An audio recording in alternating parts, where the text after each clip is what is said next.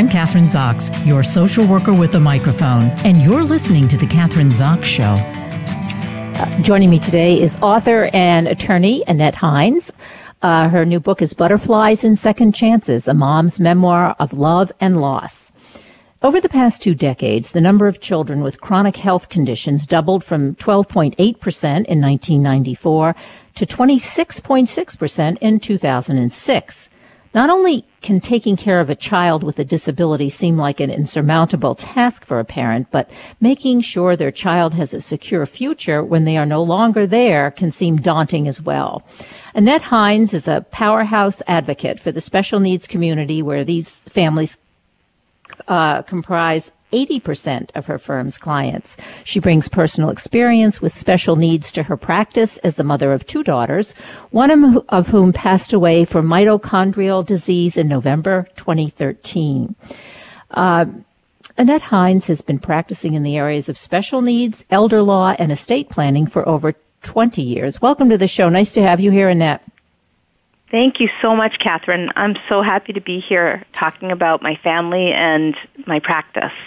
Well, first, let's start. It all began with Elizabeth, your daughter, who was born with special needs. So let's start with Elizabeth, because I think one of the things you say in the book is after the birth of Elizabeth, and when you realize that she perhaps had special needs, you talk about mourning the loss of the child you'll never have. So let's begin with that.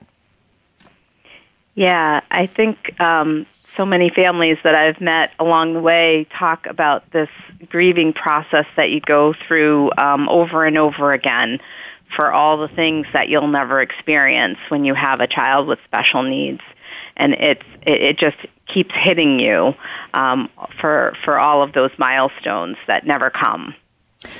When Elizabeth was born, I mean, you were let's from the beginning, pregnant, first child. She was your first.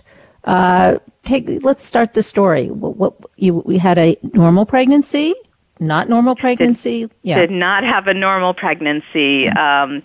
She wasn't growing. I went on bed rest at 20 weeks, which is definitely not a normal thing to do. Didn't have a lot of explanations. The doctors were not really telling me a lot. I found out, much, much later that it was more because they didn't really know what was going on.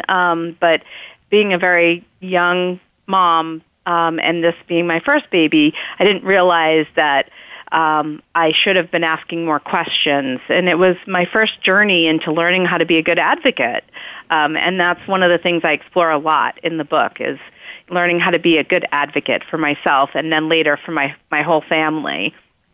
So going on bed rest and then eventually having a 29-week, very small preemie baby, which spent 9 weeks in the NICU and being separated from her for so long. That was the beginning of a very strange and unique journey into motherhood for us. And it's, obviously, I think, as you describe in the book, it's a surprise. I mean, because I think in the beginning, most mothers or many mothers expect everything's going to go well, and I'm going to have a normal baby, and none of what you experienced really is something that one can predict. So you had your baby in the NICU, which in itself is I'm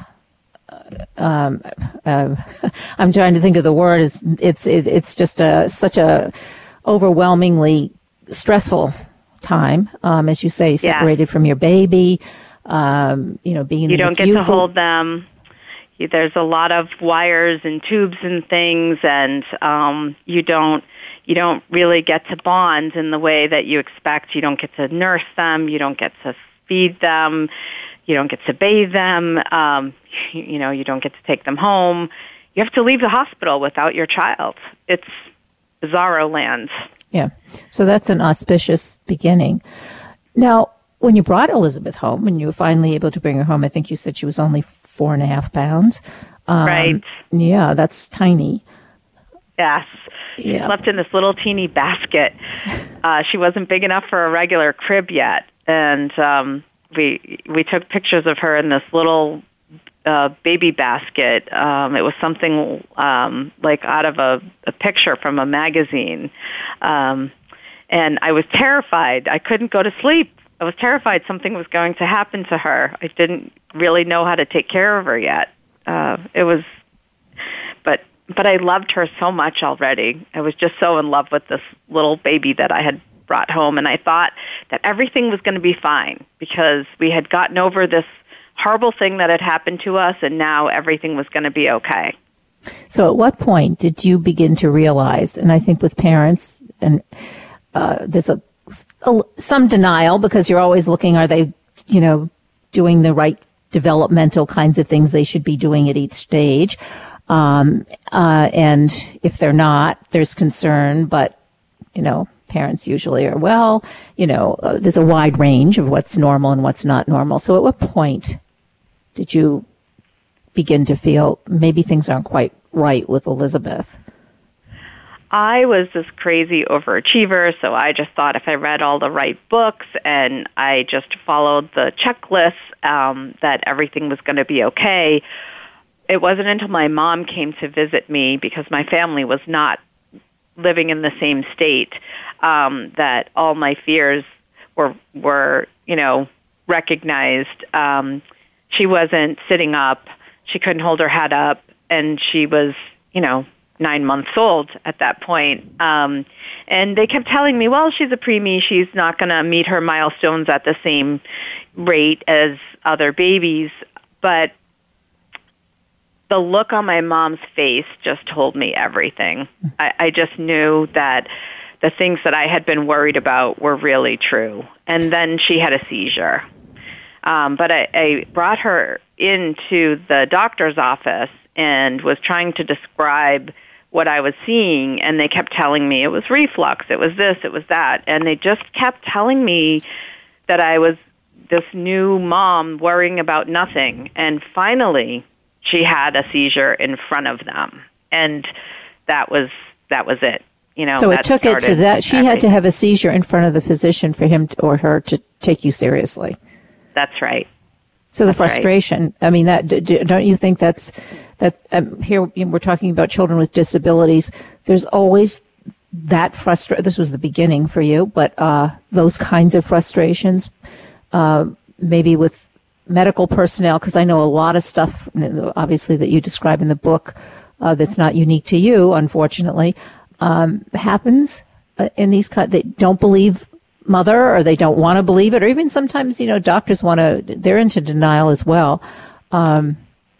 So that's kind of a continuing kind of reaction, I think, isn't it? Yes, I spent a lot of my time as an attorney teaching families how to become a very good advocate, because you can't always have an attorney or an advocate at your side. So you need to learn how to be a good communicator, be a good advocate for yourself, because there is this sense in the medical community of disbelieving the patient.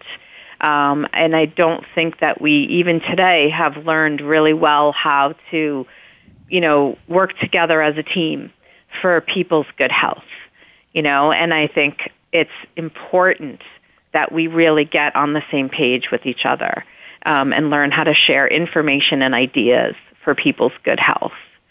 So we probably should talk about Elizabeth's diagnosis too, what she was finally diagnosed, what her final diagnosis was.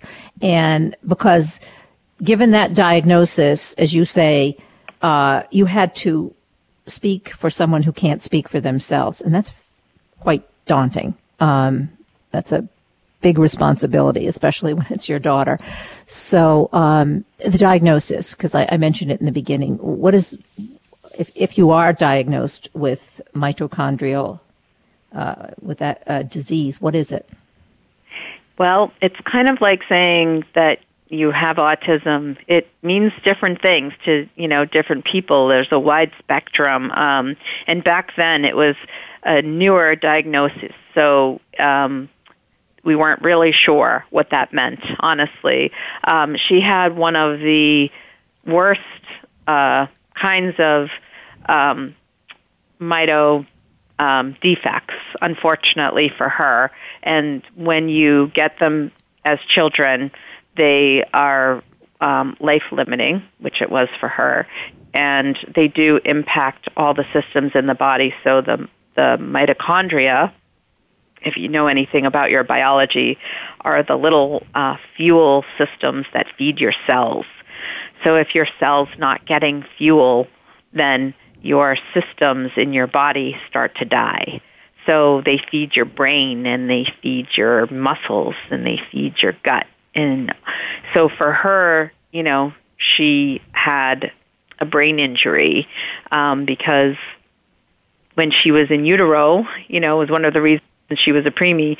She, wasn't getting what she needed for her brain to form properly, and then she had trouble with her GI system, and she couldn't walk. She was in a wheelchair, and she couldn't see. She was blind, so she couldn't speak because of the injury in her brain, and so it impacted pretty much every system in her body, and eventually she got so weak she couldn't swallow, and that's what happened to her. She started to get pneumonia, and it just weakened her body so much that her poor little body just gave out.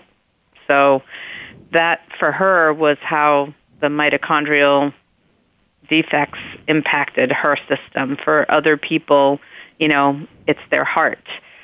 So it does really kind of depend on the mitochondrial impact that they're having. As Elizabeth's mother and as at some point a single mom, trying to taking care of Elizabeth, and then getting pregnant again with your second daughter, Caroline. Woohoo!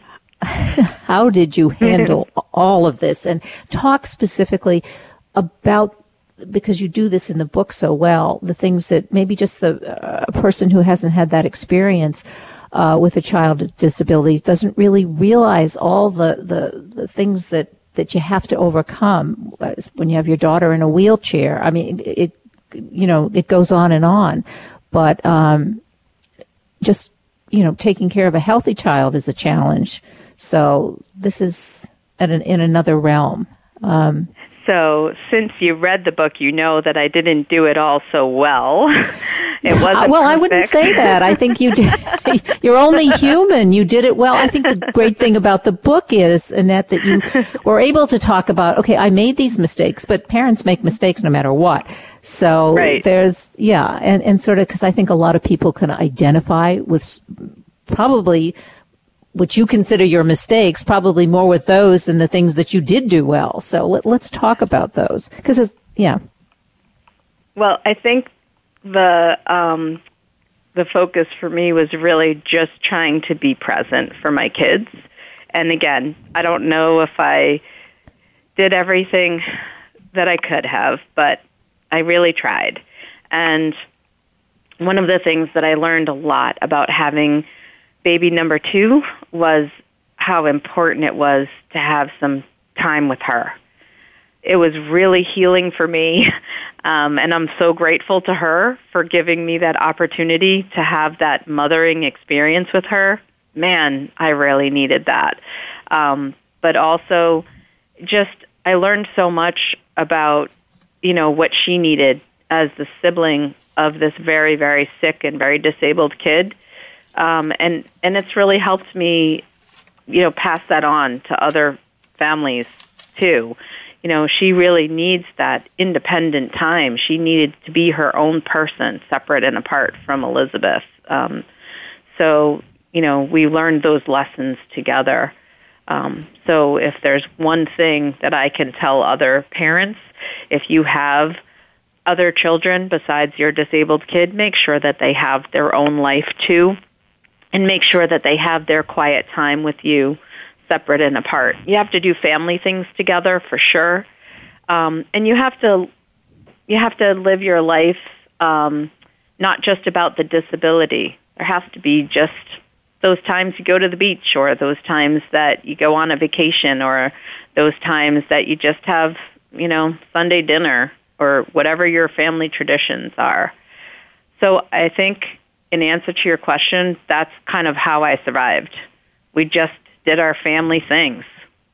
We were just a family like anybody else. Yeah, I think you're, but a unique family, like a family like anybody else, but also, I mean, all of the unique qualities to your family given the circumstances, because you do talk about Caroline, and I think this does happen with when you have one child who has disability and the other is a healthy child. Sometimes you have to focus more attention on on your child with a disability, because there's always things happening and unpredictable things and medical and all of that. And the other one can get lost and sort of get lost in the shuffle as much as you try. And you have to be, I guess, aware of those issues, which is also what you talk about in the book. What about, some of healthcare people, one of the things I liked, you had some support from social workers. I'm a social worker, so that was sort of reassuring. But a lot of the home health aides and other people, even in hospital, not so helpful. Talk about that. Yeah. Well, it was a mixed bag. The nurses, could be great, and sometimes not so much so. So it really depended on the circumstances. Occasionally there would be people who would take advantage of the desperation and the crisis that you were in and be looking for opportunities. Or sometimes the people who worked for the state agencies, for example, that time that I had a newer case manager who worked for a state agency who would bring their healthy child to their appointments with me and not understand how upsetting that would be for me to watch this child running around my house, when I'm trying to have an appointment with them and trying to talk to them about the things that I needed from the organization, a few dollars here and there for equipment and this and that. And it why wouldn't this person understand that just wasn't okay? And why should I have to advocate for myself to not have that happen? That should be something that was understood. So, a lot of things like that would come up. I think one of the things I learned that I didn't realize and that you mentioned in the book or brought up in the book was that sometimes the people who come to your house, people who work part-time, who work in people's homes, maybe have substandard training, are not as professional, which ties in with what you're saying, as those who work in hospital, because the sort of the cream of the crop works in hospitals or institutions because they have better pay and they also get better, they get insurance, they get other perks, so that it seems to me, if you have a child with disabilities who is at home, then you're kind of fighting against that too, or it's that's right. We had a nurse quality of come care to our house. Yeah, we had a nurse come to our house one time who dropped a syringe, a needle on the floor, and was about to take it and put it to my daughter's central line. Like, just even an untrained person like me would know that you can't do that. That was not sterile anymore. You would never do that in a hospital, obviously, but things like that would happen in a home setting. And that's because, in a hospital, they'd make $60 an hour effectively to the $30 an hour in a home setting. And so what the home care companies can get are just the leftovers, the people who don't cut it in a hospital or for whatever reason, are just kind of attracted to home care because they can call out sick whenever they want and never get fired, that kind of thing. Now, things are changing slowly, but let's talk about what year, because that was different. We're talking about what, in the 90s, actually, right? Mm-hmm. It's still really hard if you talk to anybody who relies on home care to stay in the community rather than live an institutional life. They'll tell you that they have difficulty finding home care for their disabled folks or their elder folks. You bring elder folks up because I think this is something else you talk about, like that comparing taking care of like a child with disabilities is the same as taking care of somebody who's elderly, but it's not in your home, but it's not exactly the same. It's different. And what are those differences? The differences are generally in who's paying for the care, and if you have the resources to privately pay versus relying on Medicaid as a provider, that can make a big difference. You're talking about quality of care. Right, because if you're the employer, you can train and you can dictate what you want people to do. If Medicaid is your payer, then you have the rates dictated and the rules dictated to you. So you're in two different functional sets of rules and requirements. So it gets very complicated. Annette, let's talk about, we only have a few minutes left. So where did your, I guess, I'm going to say solace or your support come from? I mean, peer relationships, connecting to other people, connecting to families who also have children with disabilities, because you did make those kinds of connections. Definitely, I will say that I've been so fortunate in my life. Elizabeth, being the love of my life, has brought the most wonderful people to me. And because of that, because of the connections that I've been able to make, because of this wonderful work that she's led me to, I have been sustained, and I've been able to go on. And today I'm just really fulfilled with what I do. And she's with me every day, and I do really feel lucky that I have that. And I feel I'm just grateful. I'm grateful that I was able to get this book out and be able to use these experiences to, I hope, continue to touch people. I remember feeling so lonely back in the early days, and I hope that this message will help somebody not feel that way. I hope that it touches somebody. Well, it touched me, and I think that one of the, maybe you've said it, I don't want to repeat it, but Elizabeth died when she was 17, but she's still with you because of all that, well, all you did for her, but also now, going back to law school.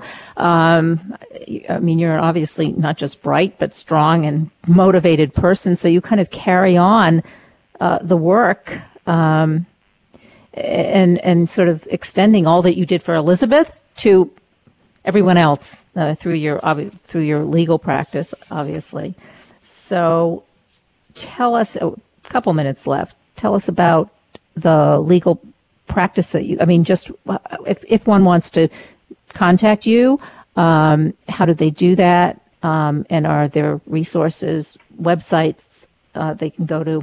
They can buy your book at Amazon, I assume, online? Yeah, the book has been selling great, and it's definitely connected with a lot of people. As you know, disabilities are non-discriminatory. They hit everybody. You mentioned the percentages are escalating over the last 2 decades, and so the book is on Amazon, and you can get it in paperback and hardcover, and also as an ebook.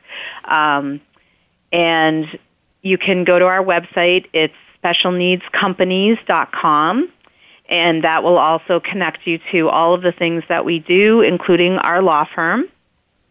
We are a law firm, but we also do much more than that. We do care management, and we do trust administration. We do all things special needs here.